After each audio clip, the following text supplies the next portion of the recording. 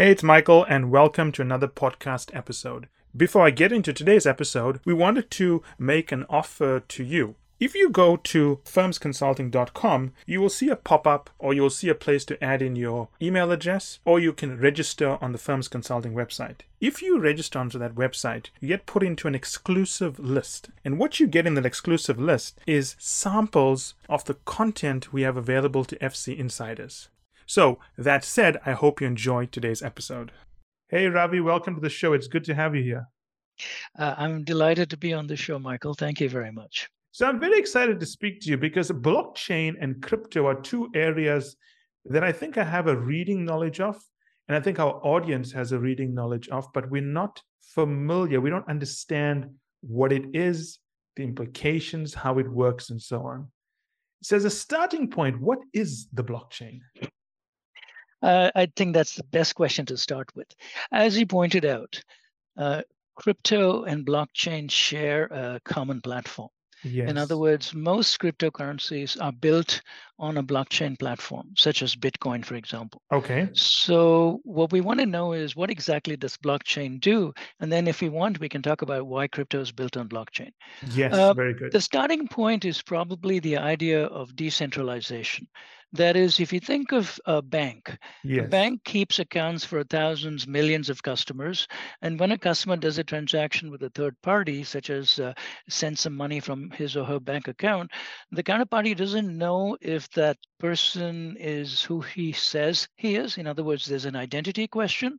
Yes. And then there's the question of, is this person's credit or funding adequate? Do they have enough money in their account? So the bank takes on the role of a trusted intermediary, and the bank says, trust me, I've been around in business for decades or centuries, and I can vouch for this person, who they are, and what is their level of credit or funding, so that they're good for this transaction. In return, the intermediary charges a fee. Which can be, depending on competition, it can be several, percentage points of the actual transaction. Yes. So blockchain's idea is, why not put all of the parties who want to do business with each other directly in connection with each other and completely leave out the intermediary? Okay, I like that. I'm going to ask some, which may sound like very simple questions. Sure. Who owns the blockchain? Really depends on whether it's a private or public blockchain and whether it's unpermissioned or permissioned. So What I there's mean not by one that, blockchain. There are different systems. exactly. Bitcoin is one blockchain and it is completely unpermissioned and public. So if you have a digital wallet, and if you Yes. have an ID, and if you have a private key and a public key, you can join Bitcoin in a couple of minutes. And nobody will say, no to you. Whereas if you want to look at a blockchain that, say, the big banks in this country have for exchanging within a blockchain, securely exchanging large sums of money that they might owe each other at the end of the day, that's a private permission blockchain, which only people can join by invitation, kind of like a club. So there are different blockchains. There's some private, there's some open source. Is that correct? Yeah, well, open source is more the code. Even a private blockchain may draw on open source code to write its own software. So there's nothing that says open source code cannot be put within a private blockchain. A private blockchain is more about access to the nodes, which form part of the blockchain. So the blockchain isn't like the internet where it's one system. There could be private blockchains. There are many different private blockchains, and those blockchains can interact with each other. That's one of the Achilles heel of blockchain. Because right now, even in the cryptocurrency world, you have the Bitcoin blockchain and you have the Ethereum blockchain and you have the Ripple XRP blockchain, just to Yes. take three examples. So that if Bitcoin and Ethereum need to talk to each other, they need to have a bridge between the two blockchains. Yes. So that data can leave one blockchain and be sent to the other and then be transacted inside the second blockchain. And the difficulty here is that blockchains are very secure by design. They're using high-level cryptography, they're using validation algorithms to make sure a transaction is accurate and valid. They do identity verification, etc. But when you leave a blockchain, the bridge can be insecure. And in fact, most recently, there was a fairly big hack, I think about $500 million in the Binance blockchain, if I recall correctly. And that was done because of the bridge. The bridge was, the code was not proper, or there was some bugs in it, and some hacker took advantage of that. And there are many such instances of hacks. Most of them don't occur inside a blockchain. In fact, rarely. I would say that Bitcoin by itself has never been hacked since 2009 when it was first implemented. But once you have these digital wallets and storage exchanges, Mount, what's it called? Mount Go. Can't remember. Yes, Mount I Go. remember that story. Yes. Yeah, that was several years ago, but people lost a huge amount of money because the Bitcoin had left the Bitcoin blockchain and was stored in wallets on that Mt. Gox. That was the name. That's the name of the Yes. exchange.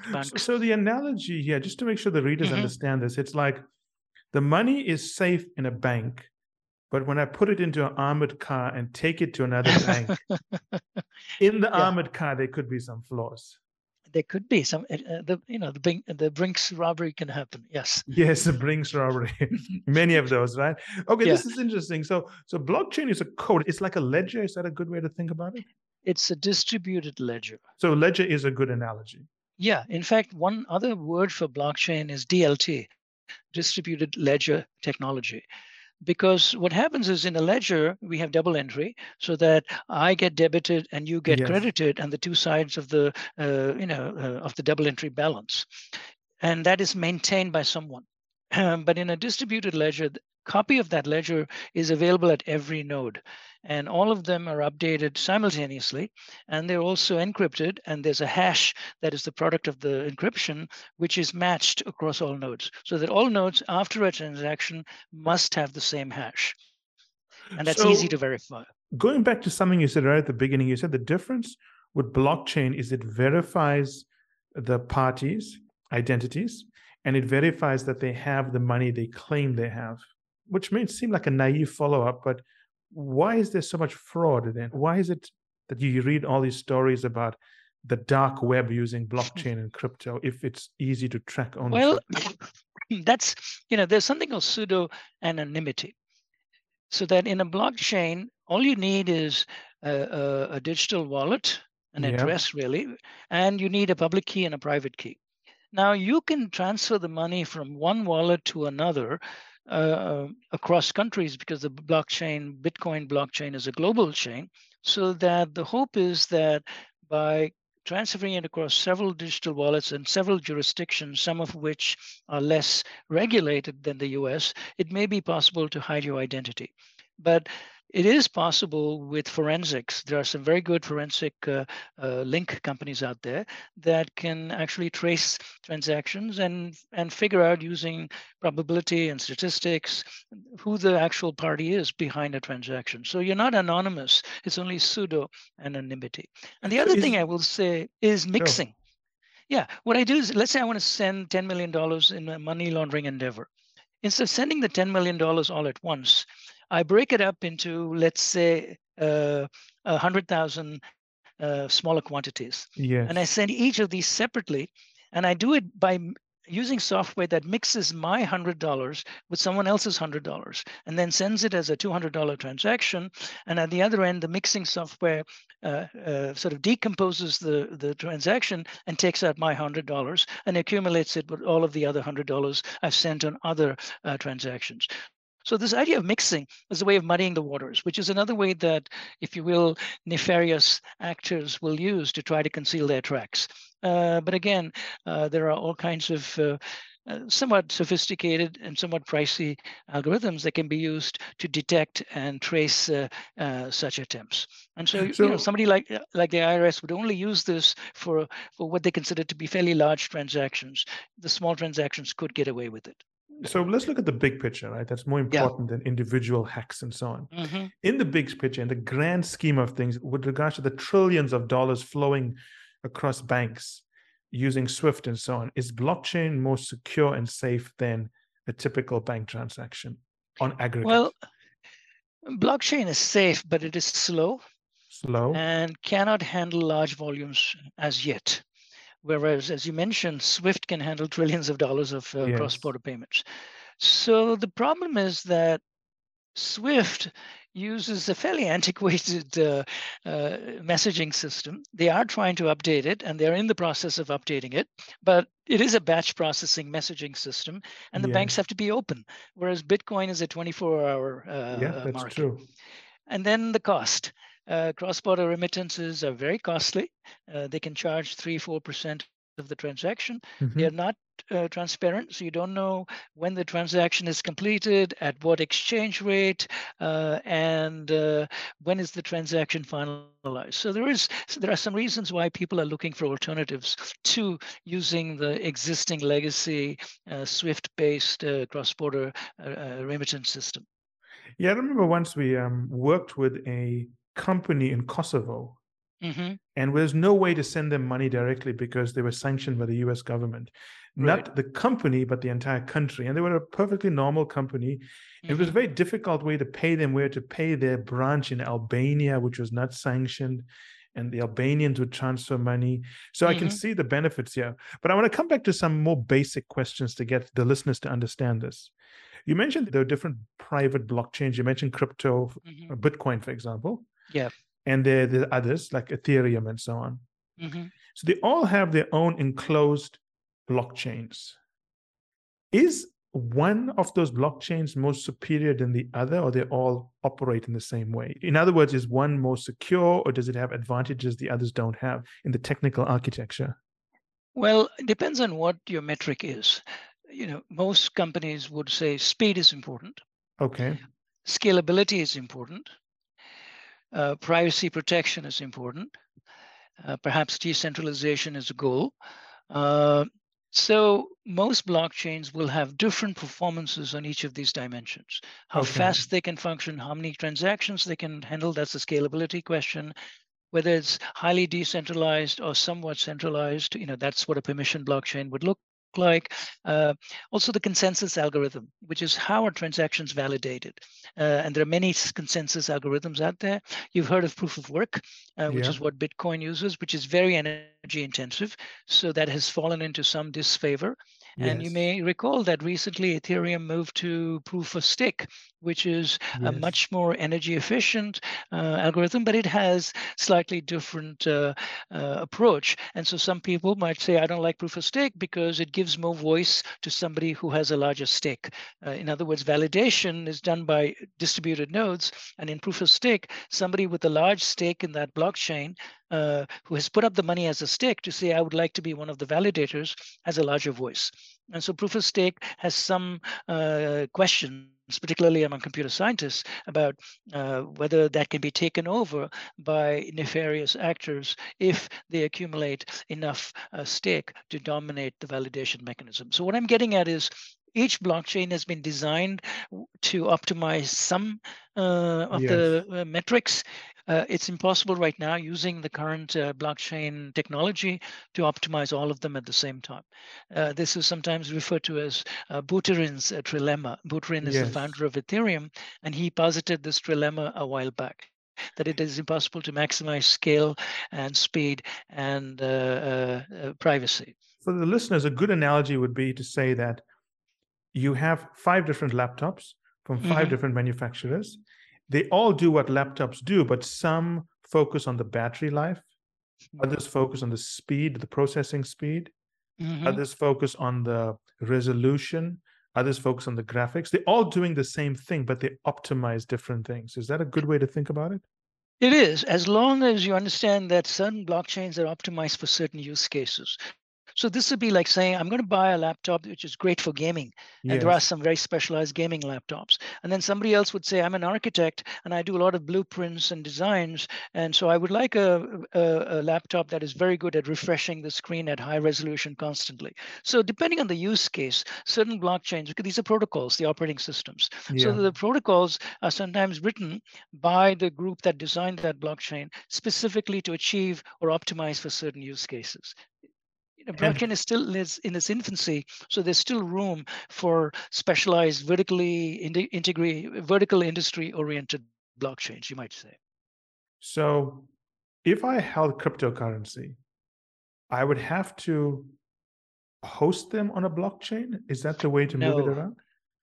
no, you'd need a digital wallet. First. There are many out there, MetaMask, for example. You need a digital wallet, and that would have an address.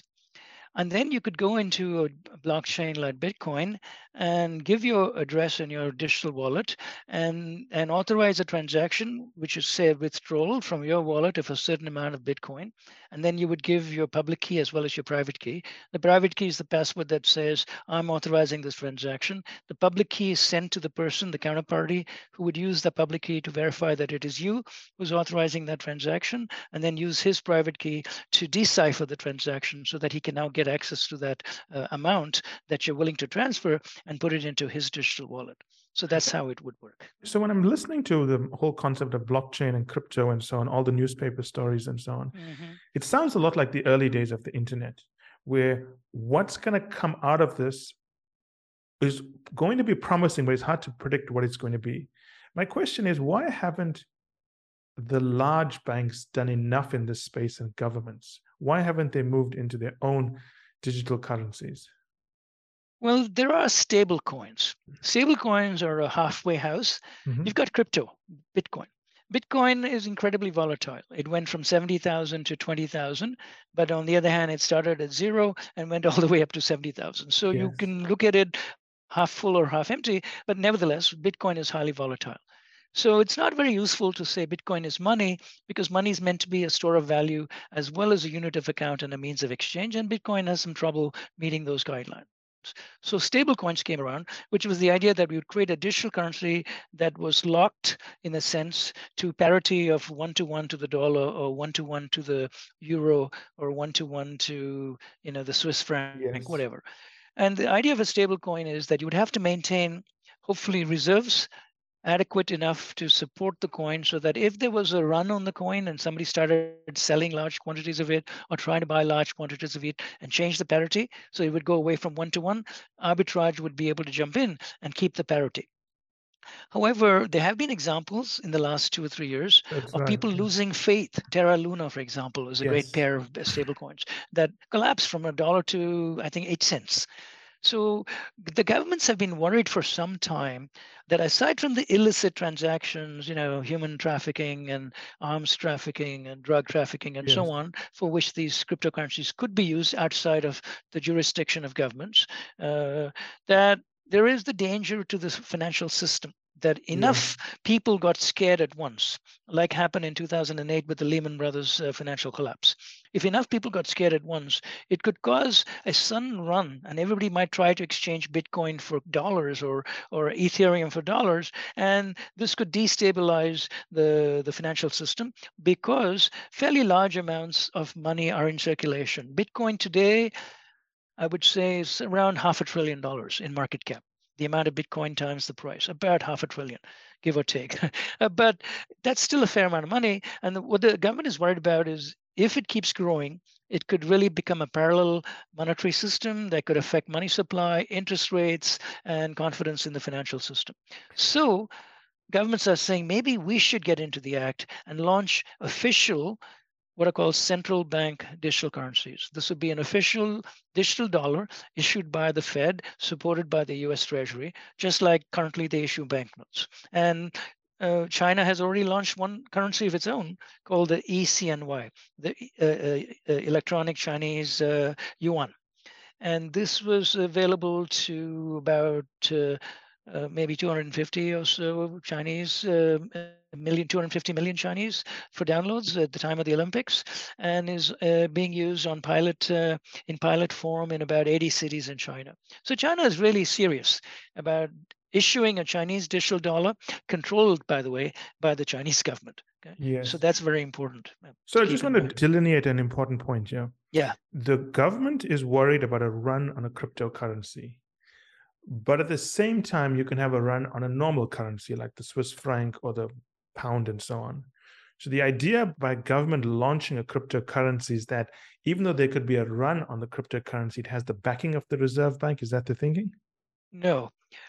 The idea is that if the government launches a cryptocurrency, the digital dollar, in general, people will have more faith in the US digital dollar issued by the US government, then a private cryptocurrency issued by the Bitcoin network, which, by the way, is not centralized. It's a highly decentralized network, it's global. And so there are really no rules, whereas the US digital dollar will require rules such as know your customer, KYC. They will have Yeah. anti-money laundering in place, AML. They'll have anti-human trafficking, etc. So there'll be a certain set of regulations, coupled with the fact that the US government is relatively stable and has been for a couple of 100 years. The assumption is that people will prefer to own and transact digital dollars, as long as they're not trying to indulge in transactions which may be on the murky side. So that's the idea behind a digital dollar, that So, it will have a better approach to controlling money supply, as opposed to letting private entities issue currencies which gradually take on growing importance in the financial system and become a basis for a parallel money economy. so we use the US as an example, which is a great example, but the US is an anomaly given its size and stability. If Hmm. another country, like let's say Portugal, introduced its own Hmm. cryptocurrency, what happens if there's a run on that cryptocurrency? How are consumers protected? Well, it's likely to be that there'll only be three or four major Sure. digital currencies in circulation.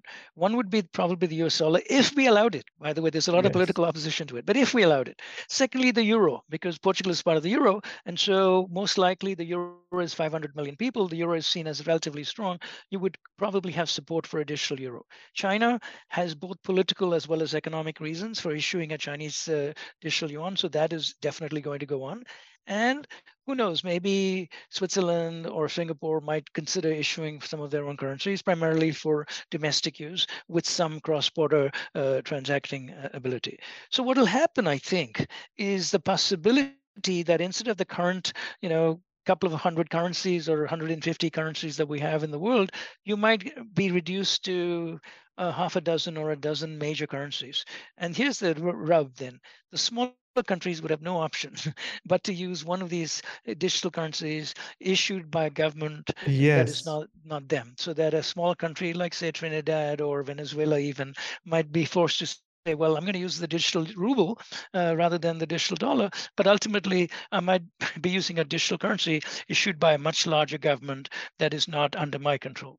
That is a possibility.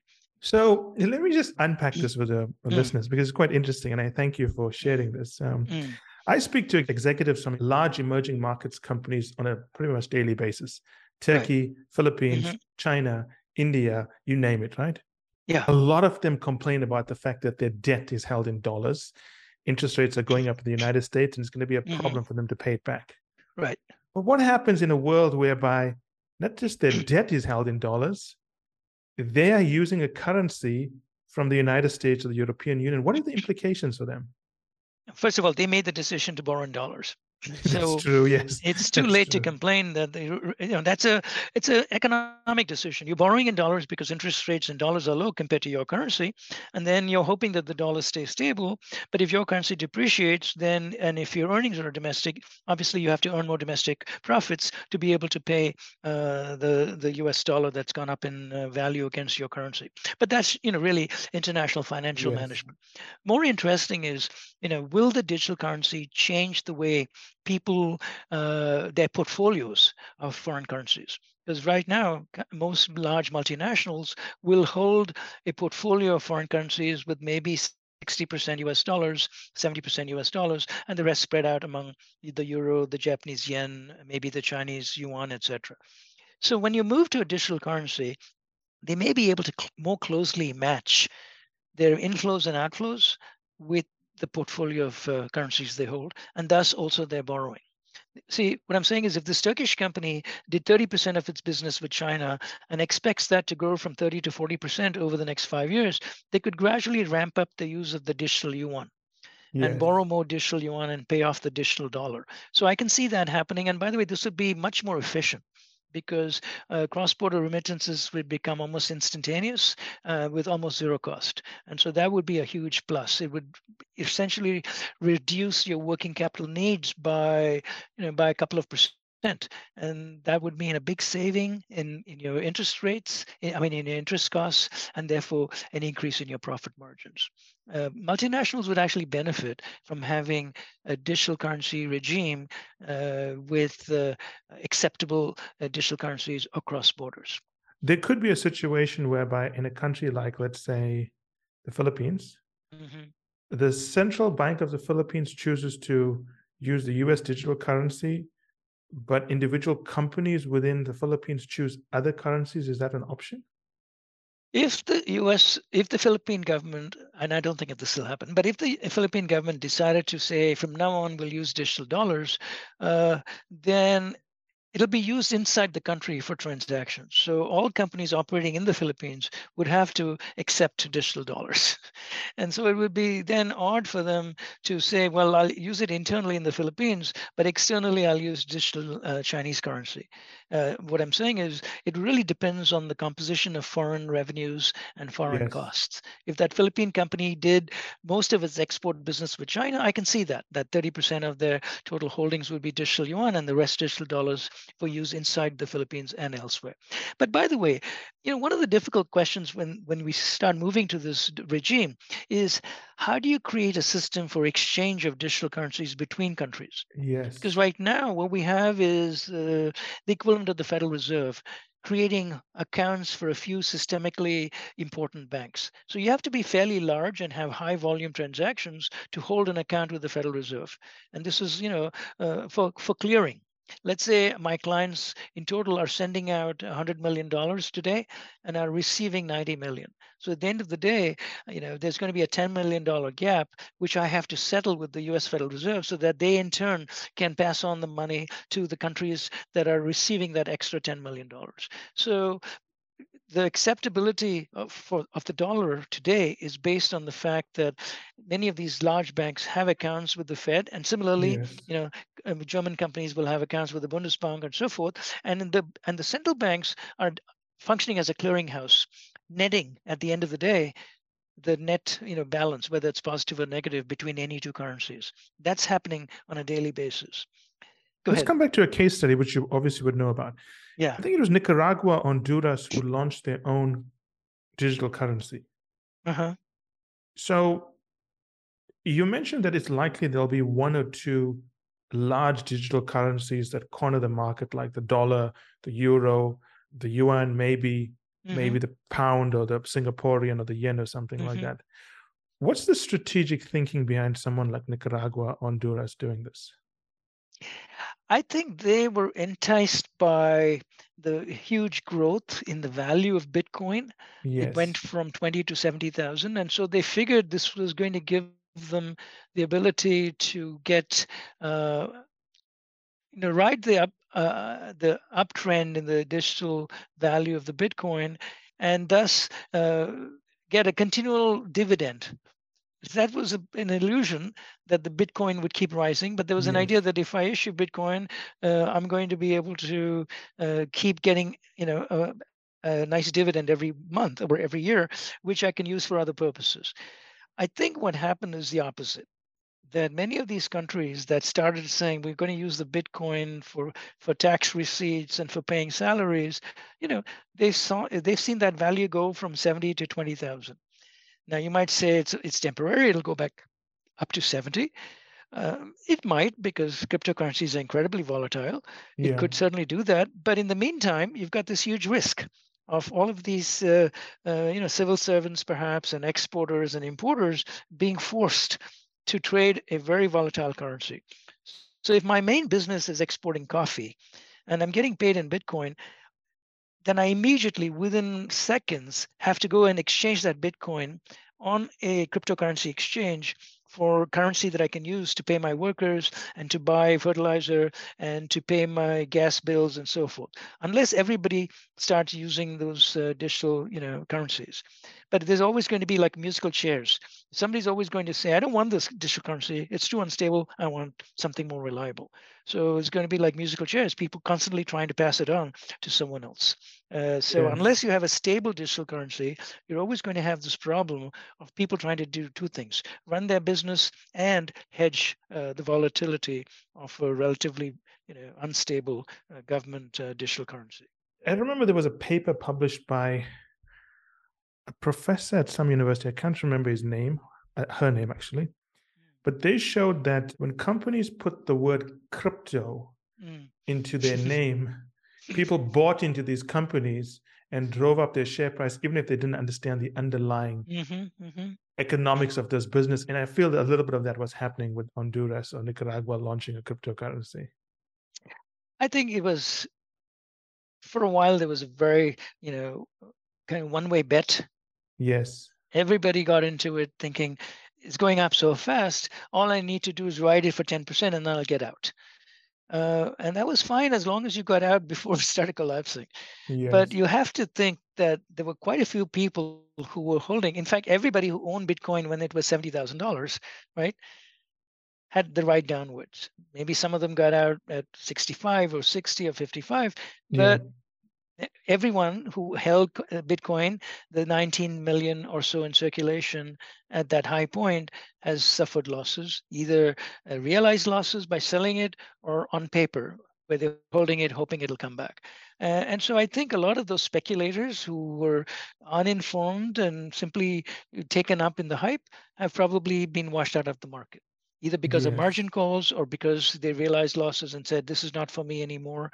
And by the way, the market today is so low, and I'm talking about the stock market, it is relatively low, and you've got incredible bargains out there, blue chip stocks at low prices yielding 4, 5, 6, 7% Yeah. dividend. Verizon, for example, Verizon is yielding around 7 and is a pretty stable company, one of the top 3 cell phone companies in the US. So why would you speculate on Yeah. I agree. Bitcoin when you have all these very safe, relatively safe investments? So the climate is different today compared to, say, a year ago. It may take a while for for a purely speculative froth to once again, invade the market.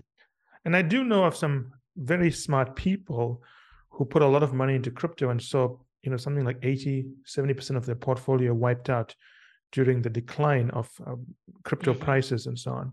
But let's switch gears a little bit here, right? Sure. If thinking strategically, I can see why understanding blockchain and cryptocurrencies is going to become more and more important. But I want to focus on an executive, one part, and then a government, the second part. Sure. So executives around the world, they've got conflicting issues to deal with. On the one hand, they've got climate change. They've got the uncoupling, the supposed uncoupling with China. They've got to worry about things like diversity and so on. Going digital. So my question here is for listeners, why should executives build a competency or capability in blockchain and crypto?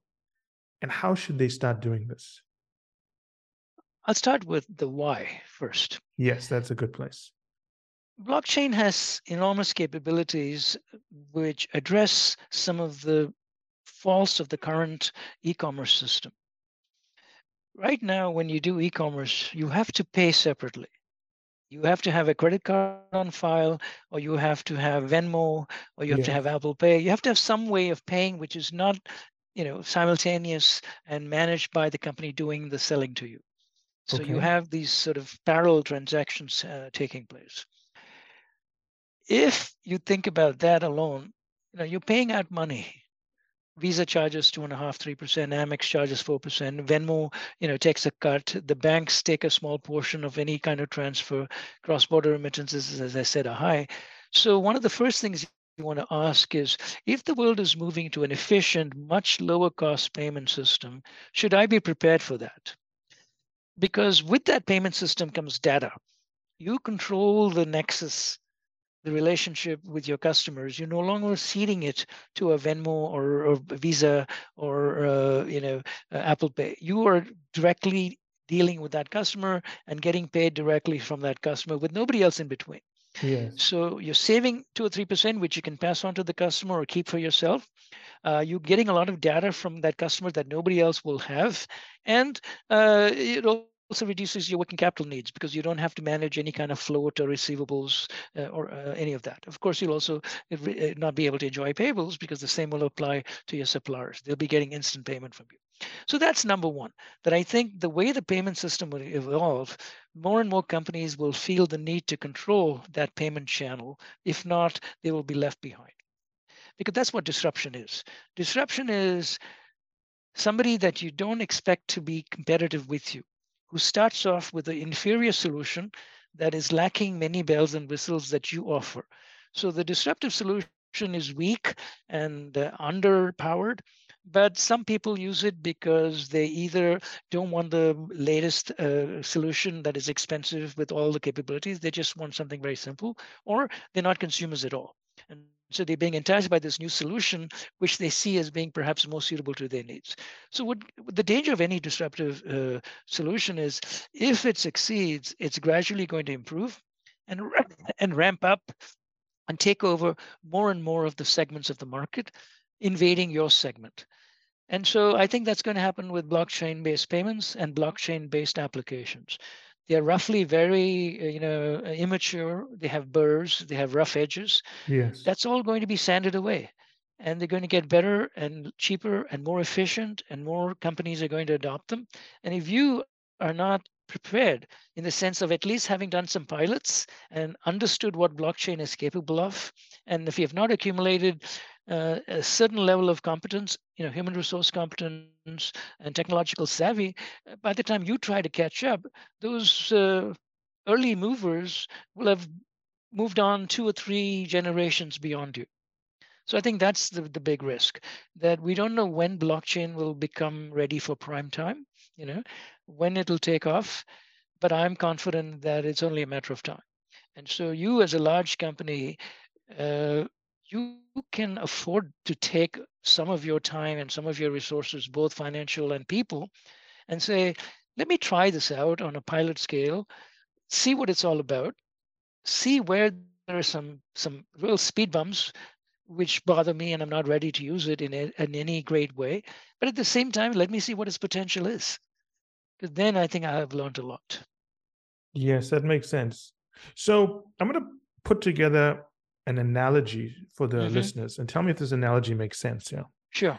So if I'm a merchant and I Hmm. sell products on Amazon, I don't know anything about my customers because Amazon doesn't give me that information. I Right. don't know who bought it. I don't know how much they can spend. I literally don't know anything about them. All I know is Amazon sends me a note saying that someone bought something, ship it to this address. So I don't have any of the data. I don't have any connection with them. I can't contact them.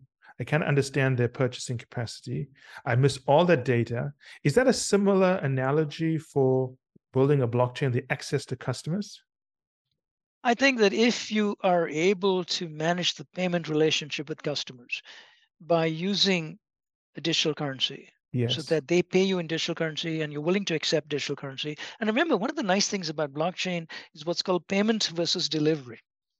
That is, the transaction simultaneously executes the exchange of asset or service with the exchange of payment, with the exchange of value. It occurs simultaneously because it's a ledger. So the ledger is simultaneously corrected or this changed for both parties at the same time that the transaction is complete, which is why it makes sense for a company to say, I better understand what payment modalities my customer wants.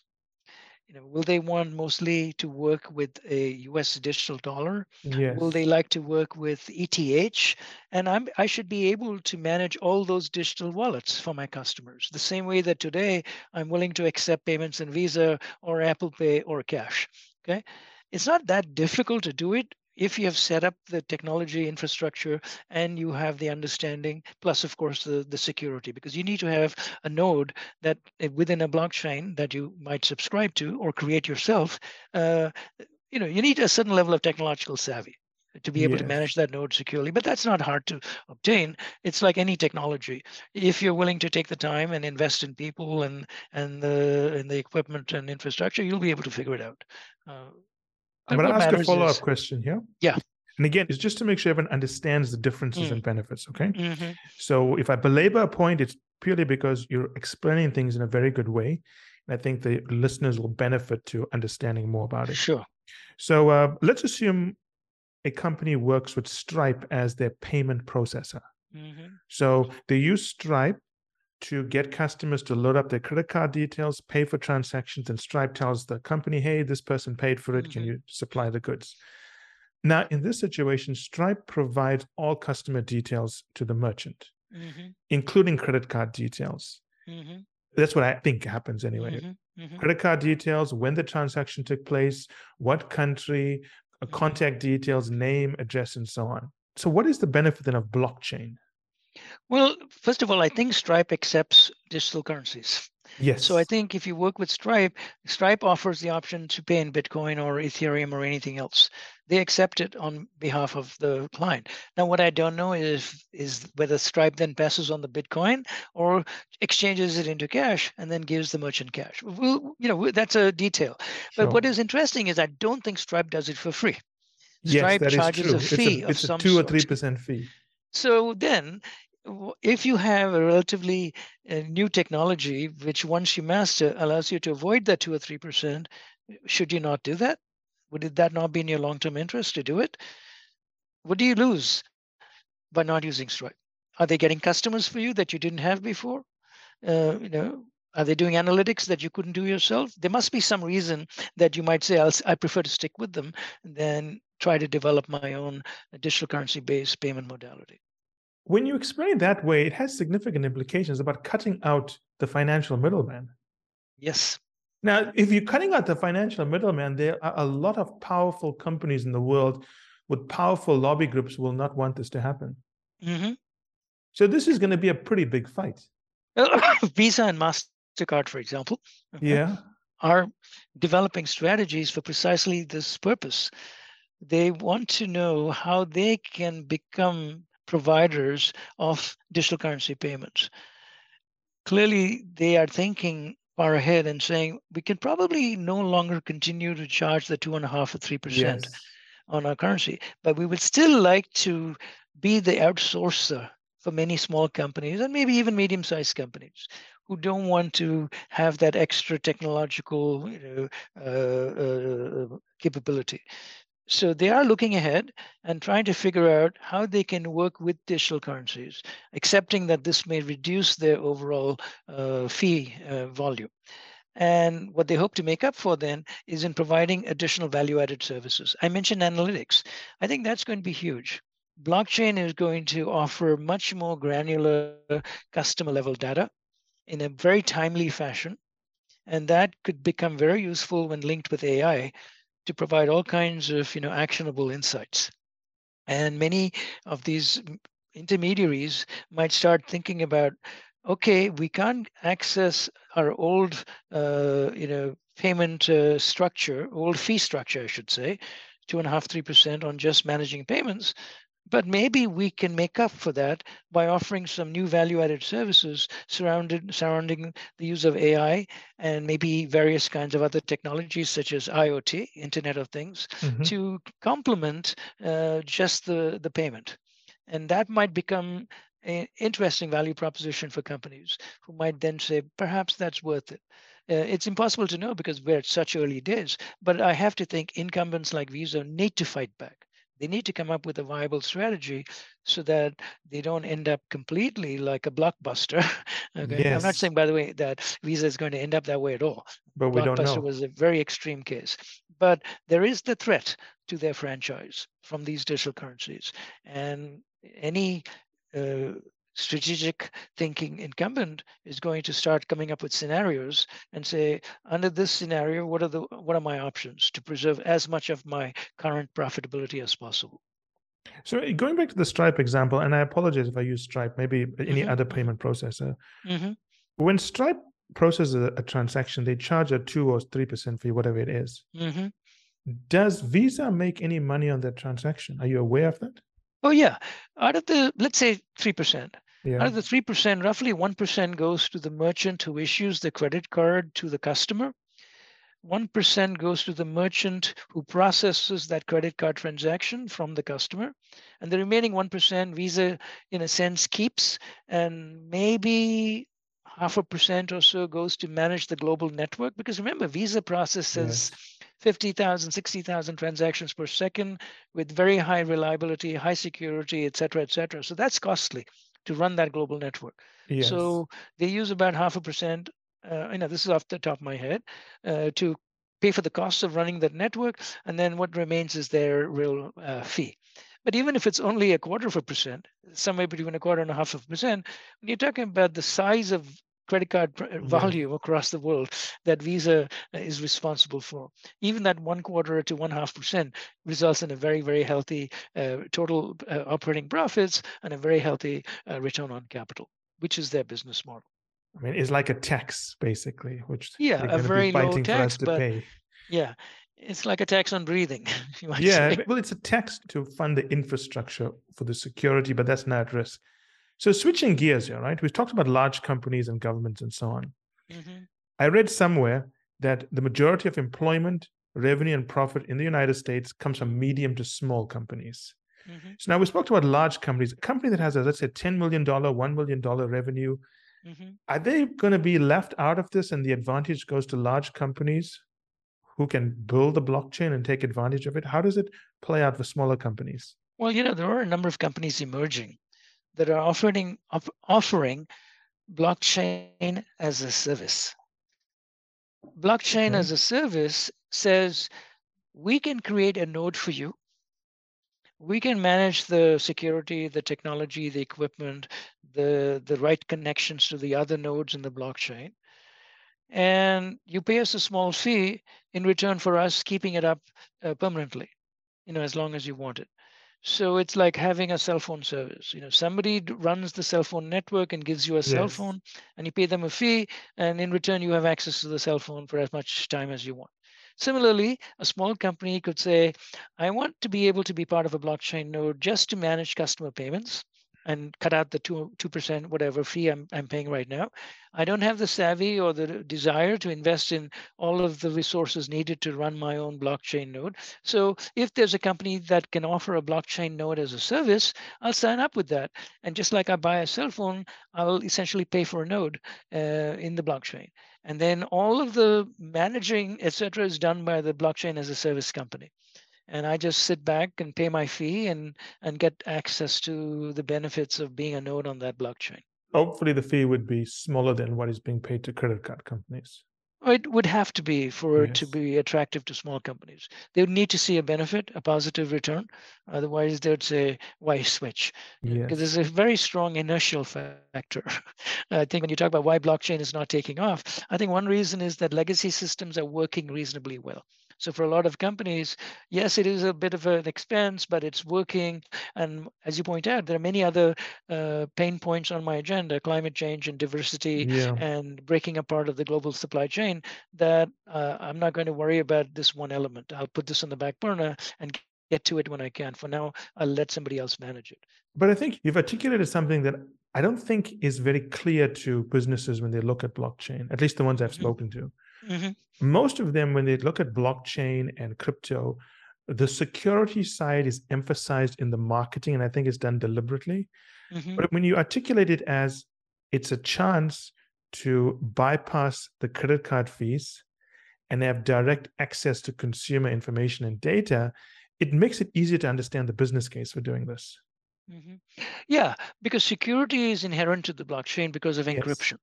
But there are also other benefits, such as the idea of controlling digital assets. For example, if you were let's say a musician, you put music on Spotify, that's the intermediary, and you get Yes. very, very small returns for people streaming your music, very small. And unless you are a major hit, you're not going to make a living from that. But in a blockchain, I can put my music as a file on the blockchain, and people who are interested in music can join that blockchain and find my music and decide that they want to listen to it one time, or listen to it 10 times, or be able to listen to it whenever they want for a year. And Yes. each of these could have a micropayment attached to it, different levels, of course. And the fee would go directly to the musician.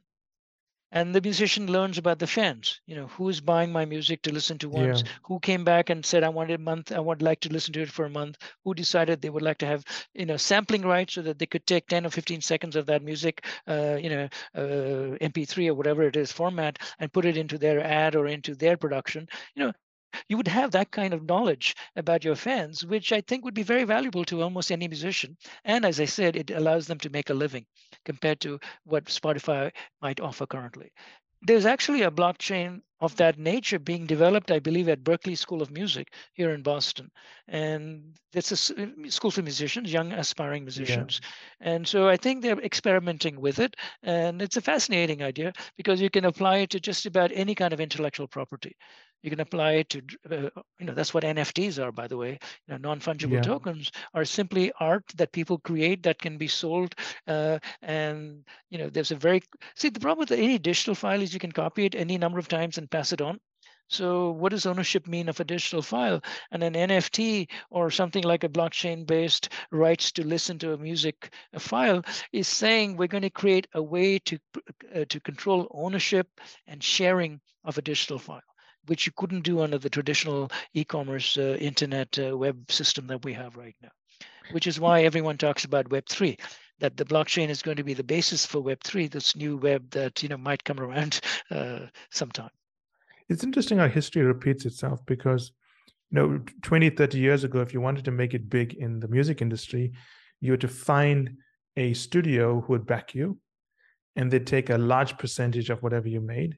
And then YouTube came along whereby you could put a song up into the internet, have direct access to your listeners, get the advertising revenue. And now we're going through another phase whereby musicians not just have access to their customers, but they can track, as you said, who wants to listen to the song, who wants to replay it, who wants to take ownership of it, what is the fractional ownership of that, what rights are given out, who's paying for those rights, and get direct access. So it seems as if technology goes through these phases whereby over time we're more and more cutting out the middleman. I think that's very much what we started off with. That the blockchain is about disintermediation. Take out the intermediary and try to create more of a direct relationship between transacting parties. And that's precisely, I think, what you summed up just now, that this is the new wave. It's still in its infancy.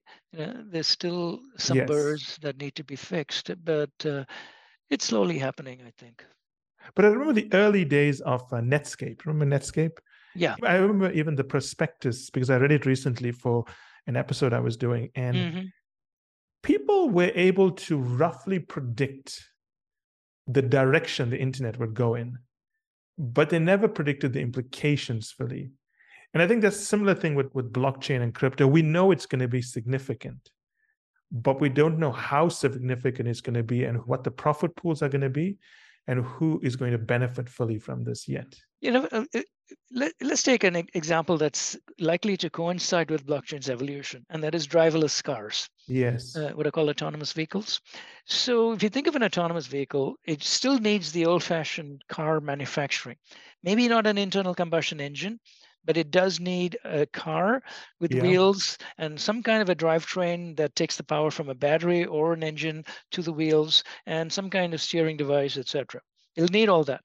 But it also needs a huge amount of software, very new kind of software that has to be real time. It has to communicate with the cloud to constantly get information about the car and its location and other cars on the road and so forth. It'll need cameras, some kind of vision, a radar and LiDAR. And it's probably going to have a tremendous amount of onboard entertainment and productivity and shopping and so forth. And so the car will become, I've read this, car will become a smartphone on wheels. Yes. And so the revenue, you mentioned the word profit pools. I think the profit pools from this new kind of car will be very different from the traditional car manufacturing where GM makes the car, sells it through a distributor and gets, 80% of the car's price and then pays out all its bills. And if it sells enough volume because it has very high costs, makes a profit. That's the old car manufacturing. With the new model, you're going to have many people contributing to the car, which could be like an old Dell computer, where the individual could get online and say, this is the car I want. And they could decide if they wanted it to be 2 seats or 4 seats, whether the seats face each other, whether you would have, a sofa in it, whether you'd have a big screen, you name it, you could put it into a car, because all it is something that sits on wheels and is autonomously driven. So you're going to have, I think, the possibility that the new cars of the future will be co-created by many different people contributing to the IP, which does lead to the car. So you can think of each car being manufactured as a token that progresses Yes. through the blockchain. And as it progresses through the blockchain, different people are adding value. And the car itself may never be sold, by the way. It could be completely shared because the Yes. car is always communicating with the cloud. So I could have an application on my phone that GM sends me that allows me to call a GM autonomous vehicle whenever I want. And then it bills me automatically like a cell phone company bill, which charges me for a flat fee plus usage, gigabytes per month or something. And that fee would be captured in the blockchain and then distributed among all of the members who made that car.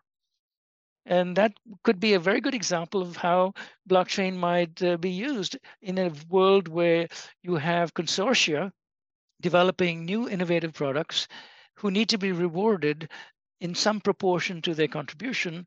And the idea of a token captures, I think, how the value is added as it goes along what you might call an assembly line. So When that's you just one example. when you explain it that way, which is very well explained, you get a sense of the difficulties facing the CEOs of the automotive companies. They've got to make really difficult decisions in terms of where they allocate capital, in Mhm. terms of the business models they want to create and how they're going to compete. It's not an easy decision to make. Very hard. Yeah, Very hard. I very mean, hard. you almost feel sorry for them, but at the same time, out of challenges comes opportunities, right? Yeah. And what's happening is you've got brand new companies like Tesla that didn't exist 15 years ago that are using machine learning to and AI to constantly update the autonomous driving software, and they hope to be one of the first people to make what is called a level 5 automation, completely hands-off automation, right? And then you've got companies like GM who have invested heavily in trying to create their own internal autonomous vehicle software. And then you've got companies in between like Google, Waymo, who are trying to do Yes. simulation and a specialized language, coding language, to conceive of every possible situation a car could be in, and then write code for that purpose, test it out in a simulation model, and then continually refine the model. So you've got all of these different approaches, and what remains to be seen is, how many different operating systems do we need? If you have an autonomous vehicle, is one or two sufficient, or are you going to have 15 or 30 of them, and the customer can choose which one he wants for his car? So it's going to be an interesting world. And by the way, the reason I bring up blockchain is that I think blockchain presents a way for organizations to collaborate across boundaries. So if GM Yes. wants to collaborate with Google, which wants to collaborate with Magic Eye, and which wants to collaborate with a shopping company like Amazon that says, I'll try to create a specialized, shop front for shopping inside a car, or university that wants to create degree courses for you to learn while you're in an autonomous vehicle. So you could have all kinds of value added coming into this new car of the future. And a blockchain might be a way for a company or several companies to join hands and say, let's create a private blockchain and start building the car of the future. And this blockchain allows us a way to govern ourselves, to figure out how these very different companies, each with their own capabilities, can come together to create a very valuable product for the future. It's definitely going to be an exciting time. I noticed in your bio you also do research around family businesses. Is that correct? That's right, I do. Yeah. Which areas of family business? Oh, I'm interested to some extent in family business internationalization because I'm a professor of strategy and international business. Yes. So I'm interested in the idea is family businesses tend to put higher level positions in the hands of family members. Yeah. As a result, they lack the professionalization of a non-family business, which by that I mean a professionalization could go out and hire people who are experienced in running international business operations, who've learned how to do exporting and joint ventures and setting up foreign manufacturing operations, so forth. So a family business lacks those kinds of potential new blood, because they want to reserve the highest level jobs above a certain level for family members. So I was interested in that issue. How do family members try to overcome the problems created by wanting to emphasize family control and family management of the company? And I was actually in India, in Ahmedabad, in Bangalore, at the Indian Institute of Management, where I did some work on this topic. It ended up finally as a book that I wrote with some other colleagues Yes, I called remember that. Firms Within Families, which was really about that topic. But my interest in more recent years has become much more on this area of blockchain and technology strategy. Thank you so much, Ravi. That was amazing. I think that I personally learned a lot, and I think that it's going to help our listeners also understand the implications of blockchain and crypto. Well, I hope so. I've enjoyed this talk very much. And I think you've asked some very, very good questions. I really have enjoyed the series of questions you've asked, and I think it flowed very well, and you really brought out a lot of interesting ideas that have been percolating in as I've been thinking about this topic and writing about it. But I think your questions really helped bring out some of these ideas, and so thank you for a very enjoyable conversation. Very enjoyable. Thank you. Thank you. I also enjoyed it. It's very rare when I meet someone who changes my thinking on a topic, and I think you've done that. Take care, Ravi. We'll be in touch soon. Certainly. Thank you very much. Bye-bye. And that's it for today's episode. I hope you enjoyed it as much as I enjoyed doing the episode. Finally, I want you to remember that the only way to get access to our special offers, the only way to get our special pricing, and the only way to get samples of our content is to join the list on firmsconsulting.com. It's the only way also to get access to our unique advanced content that we make available to insiders. So if you want to get a sneak peek of things, test it out, see what's in there, this is the place to go. And finally, I want to thank you again for making us one of the largest podcast channels around the world for careers and for the 2 million downloads and counting.